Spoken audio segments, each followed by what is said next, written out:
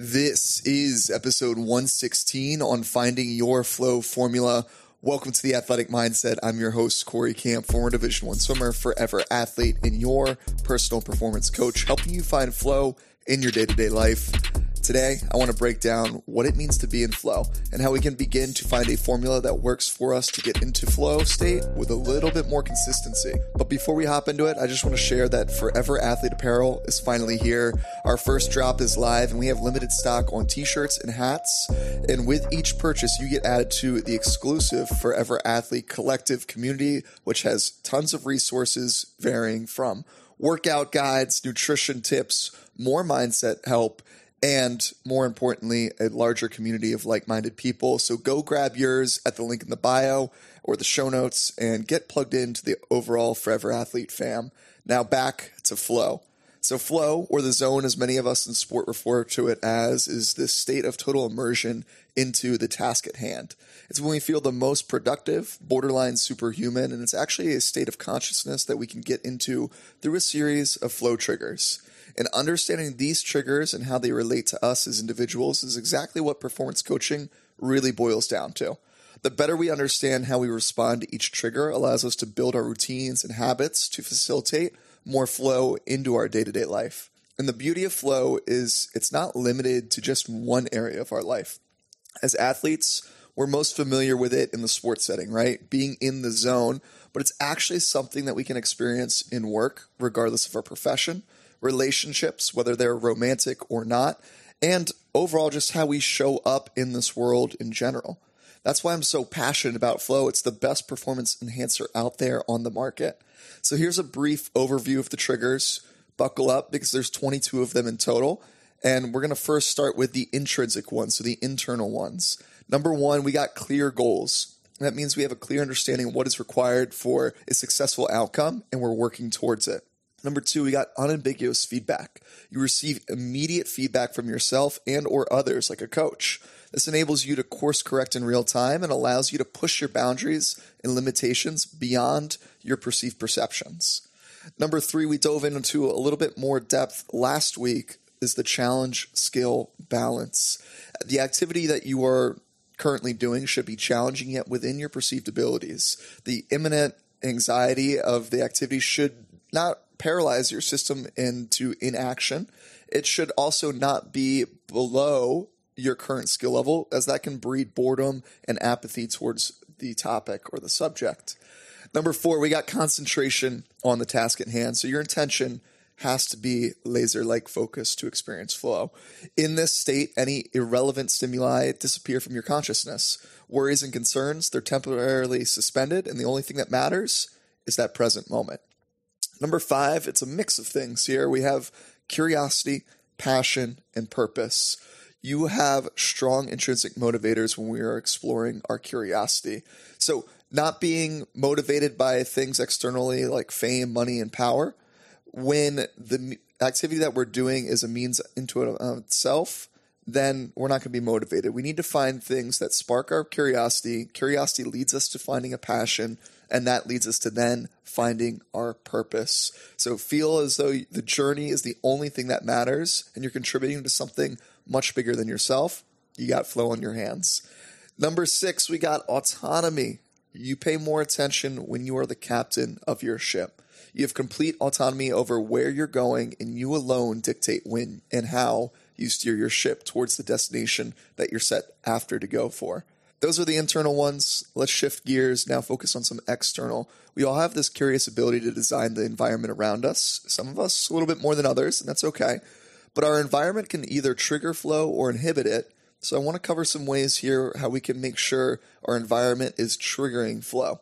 Number one in the external factor is high consequences. We talked again about this last week. We have to risk it to get the biscuit.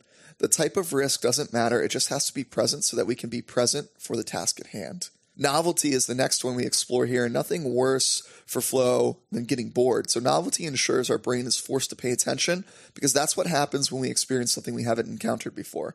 Think of when we first found Angry Birds. The novelty of the game got you hooked, and the next thing you know, hours have gone by, and you've just been tapping your phone excessively trying to control a bird up and down through some obstacles. novelty on the dark side of flow, right? Not the most productive task, but flow nonetheless. Complexity is the next one we explore here, and there's a sweet spot of, again, not driving your system into overwhelm, yet challenging enough to say to your brain, hey, this is worth paying attention to.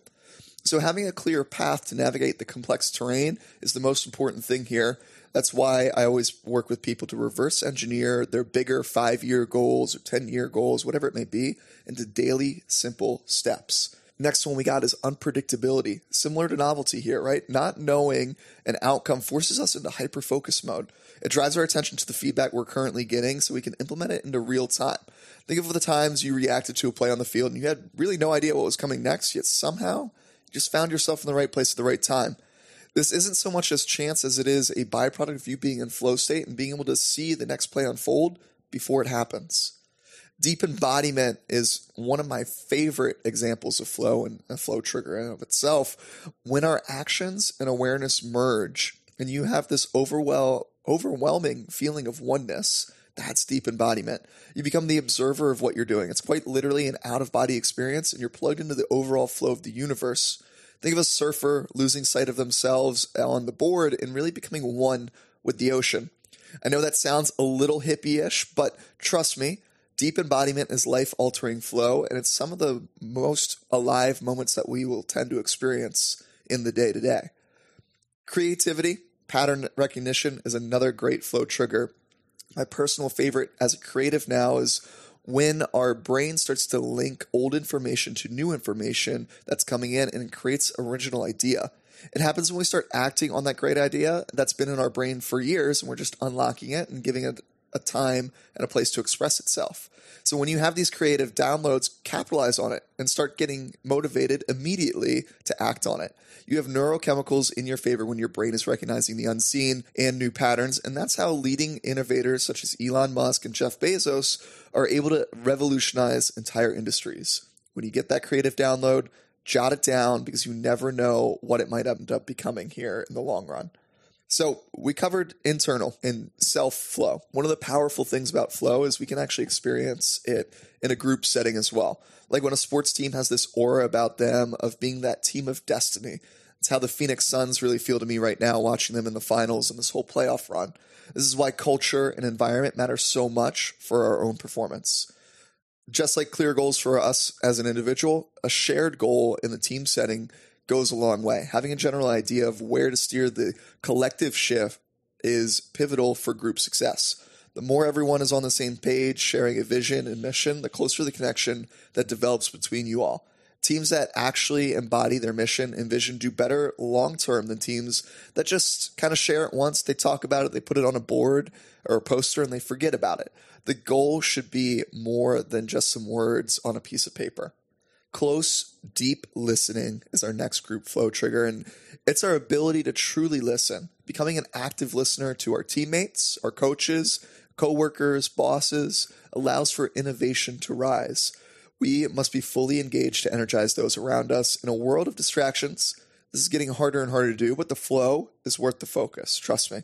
Complete concentration, continue with focus. Flow exists in this present moment, not anywhere else. The team and we as individuals must be able to focus not on the outcomes, rewards, or punishments. The only thing that matters is the endeavor itself. That's why we must leave our issues at the door when it comes time to lock in to whatever the task is at hand. Blending of egos is really one of my favorites in the group setting, right?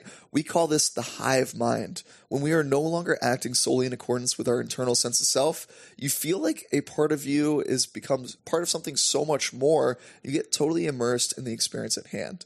Think of the best orchestras or symphonies in the world.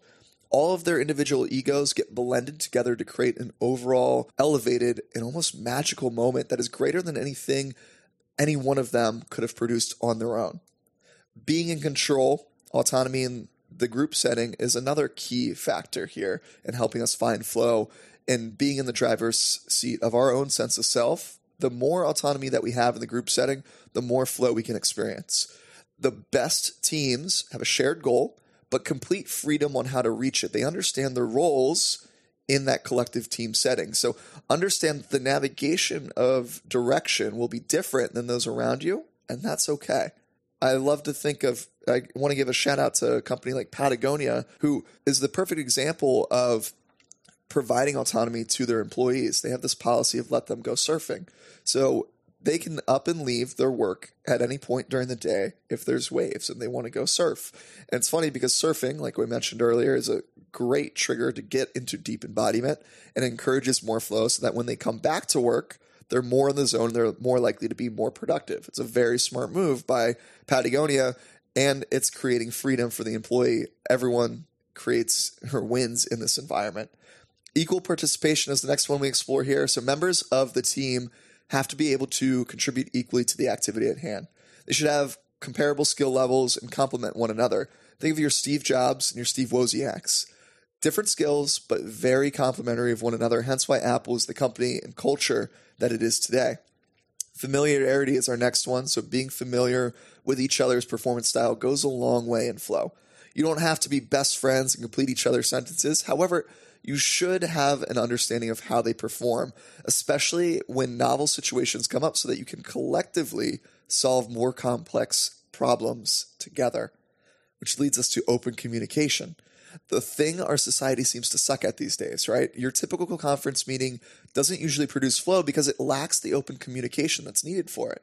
This is why vulnerability, honesty, and openness should be a fundamental value of any team. The more open that you can be, the more flow that is collectively produced. Moving it forward here is our second to last one. And think of improv when we're saying moving it forward. Being able to build on that last step and create something a little bit deeper in that process. The brain gets flooded with feel-good neurochemicals when we're making forward progress, and that's compounded when we as a team are making progress. Focus on progress and growth, and watch what that does to your overall performance as a whole. Our last one that we explore today is shared risk. The feeling of flow is tenfold when the stage lights are on and it's time to perform as a team. This really boils down to how well do you harness the stage fright and the performance anxiety into a powerful flow state, or do you crumble under it? When there's a shared risk on the line, the team that is more likely to rise to the occasion is often the team that plays out of their mind and wins. Much like a playoff team fighting off elimination, that's why there's nothing more exciting for flow than a Game 7 and the stakes that come with that. We can create our own Game 7 environment by using shared risk to our advantage. Now, these triggers, they're not exclusive of one another. In fact, the more that you mix and match them, the more likely you are to create flow in your life in different settings. These next few weeks on our Mindful Mondays, I'll be diving into each of them a little bit more in a little bit more detail and giving you exact ways that you can use each of these to get the most out of your day-to-day life.